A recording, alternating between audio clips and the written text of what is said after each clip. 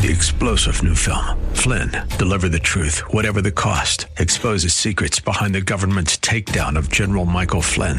Flynn knew what the intel world had been up to. He ordered the first audit of the use of contractors. This set off alarm bells. He told the truth. He was the most dangerous person for Donald Trump to hire. They had to get rid of Flynn. Flynn, deliver the truth, whatever the cost. Available now. Watch it today. Go to salemnow.com. salemnow.com. Thanks for listening to the Town Hall Review with Hugh Hewitt podcast, bringing to you the best voices on the stories and issues that matter. Helping make it all possible is the generous partnership with the Pepperdine Graduate School of Public Policy. Here's another piece I'll trust you enjoy.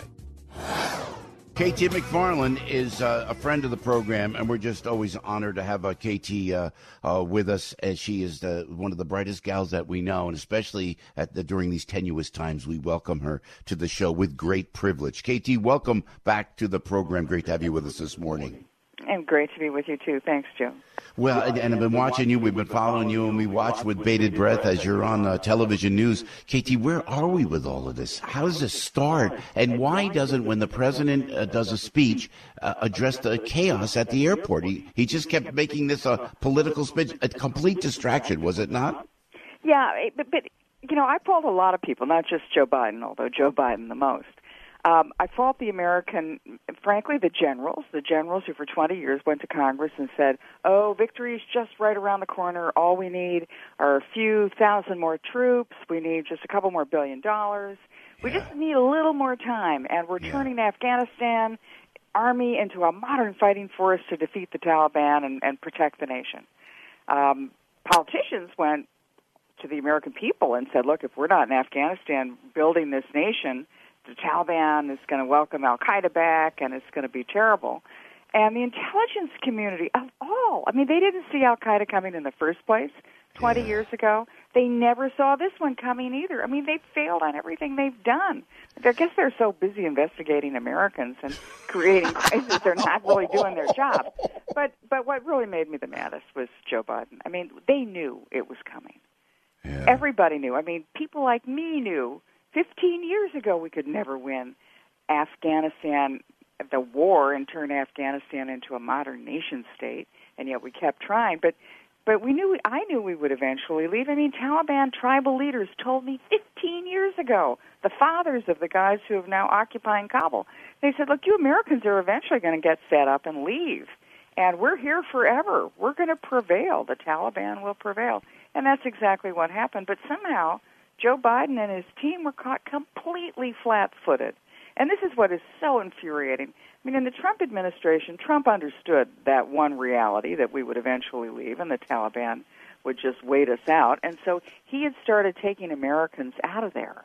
And we had started taking people out of the embassy, the NGO people. We had drawn down the troops. He planned to be out of there completely by May of this past year, before the Taliban could resume their fighting season, which they resumed. They hide in the mountains and the caves in the winter, and they come out in the spring and fight.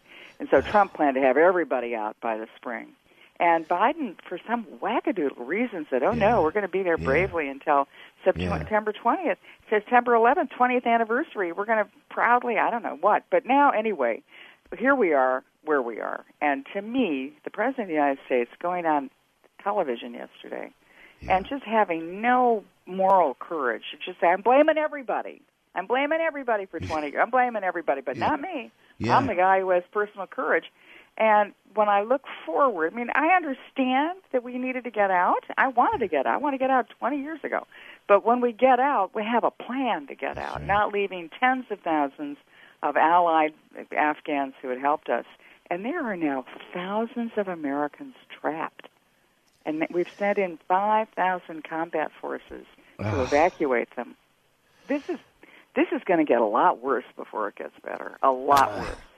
Lord. And you know, I wanted to see President Biden say exactly that. We're going in. How dare you? If you touch one American, I'm going to drop a mother of all bombs like you've never seen before, like President Trump did. And he didn't. Matter of fact, and walk me through this, KT, if you would. Why there was a distraction he kept saying about his political philosophy of pulling out of Afghanistan, but he never addressed the chaos at the airport. And the press won't address that the president was just a distraction yesterday. How do we get out of that airport? We don't. I mean, I think that we're shooting our way out, and that's the crisis. And I think what you'll now see, and when President Biden sort of appealed to the humanitarian nature of the Taliban government, yeah, you be good guys. Let us leave in an orderly fashion. I mean, that's an invitation to them to take hostages. And the other thing is there's no one Taliban tribe. I mean, we think, okay, it's like a conquering army. It's not. It's a bunch of tribal leaders who've gotten together momentarily because they hate the Americans. But once we leave, once we're gone, or once we're obviously defeated there, they're all going to start fighting each other. And there's going to be there'll be chaos. There's going to be civil war. But it won't just be one civil war. There'll be like 8 civil wars in Afghanistan. Meanwhile, there are a lot of Americans still there. Yeah. And that's what I worry about is that, okay, let's fast forward. I never want to look behind. What's the plan, Joe? There was no plan. What's the plan, Joe? There's never a plan with Biden. Right. So the plan is to blame everybody else. But what you'll see going forward, I think that it's an open invitation to Taliban who want to really embarrass the United States to take hostages, do assassinations, do kidnappings. I don't know how we're going to cope with that. There are 5,000 American combat forces there with no plan. And the one base we could have gotten everybody out of, Bagram Air Base, which I've been to many times, heavily fortified. We could have flown aircraft in and out of there. We could have evacuated tens of thousands. Somehow the Biden administration turned that over to the Taliban a while ago. And so now they're trying to get out of a civilian airport, which is surrounded by Taliban and guys. Everybody in Afghanistan has a rifle. And I just don't see how this ends well. And then even looking further forward, I predict the Chinese government will recognize the Taliban Afghanistan government very shortly, in short order. Other countries will follow suit, and then they will use this moment, the Chinese particularly, to go around the world saying, see, this is proof that America's days are done. It's a nation in inevitable decline. We are the country of the future. Follow our lead. Make your deal with us while you can, because America is finished. Don't ally with them. They're not good allies. They're not even capable of governing themselves. Their day is done. And so the lasting effect of this will be significant. And that's what China's doing at this point, talking about Taiwan and in regards to Hong Kong. They're now in Taiwan saying this is what you're going to get if the Americans come in. You're absolutely right. That is a vital point you make, KT McFarland. KT, I want not to get dramatic because you're absolutely right. You got to move on. But are there enemies of the state within what we call the lifelong bureaucrats or the deep state? It seems to me this has been handled so poorly that it could only be people who hate America that came up with the way they're handling this. Is that too dramatic to say that? Well, I think that there are two theories. I mean, one is that they're incompetent, and the other is that they're corrupt. I mean, corrupt in the way that you've described, that they really don't care about the interests of the United States and working against it. I think that it's probably a combination of both. I think we have created, or allowed to create themselves, this expert class of smarty pants. I mean, I know them. I'm one of them, right? I mean, I taught nuclear weapons at MIT. I'm part of the foreign policy establishment. I broke with them because I thought they were never right on it. I mean, I wrote about this at great length in my book, Revolution. Right. I don't think the smarty pants guys have been that smart. They haven't been. They've gotten foreign policy stuff all wrong for 20 years. They've gotten economic stuff all wrong. Donald Trump was right. In a sense, he's almost like an idiot savant, where he understands what works for an economy. He understands American interests in foreign policy. He doesn't, go to Council on Foreign Relations meetings all the time. He just sort of gets it intuitively and instinctively. But the smarty pants guys, I'm done with those experts. And when you saw the American military guys come out and, I don't know, they're justifying, it's going to be bad now. There are going to be terrorist attacks on America. They're all justifying their own positions. The Bush neocons are coming out and saying, look, nation building, that was a really, it wasn't our fault, we tried. And Biden coming out, it wasn't our fault, we tried. Come on, guys, own up to this. I'd much rather see a president like John F. Kennedy did after the Bay of Pigs and say, I own this, Exactly. I'm man enough to say that I screwed up and I own it, but here's the plan going forward.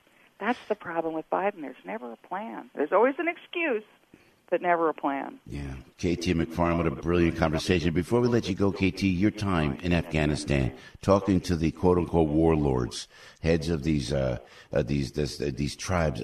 Tell us about, if you would, before you go, KT, what those people are like. I mean, are they vicious killers who hate women? Or I mean, I can't get a handle. You talk with these people in the mountains, correct? Yeah, I mean, look, if they're vicious killers, I wasn't talking to them. And if they hated women, they weren't talking to me.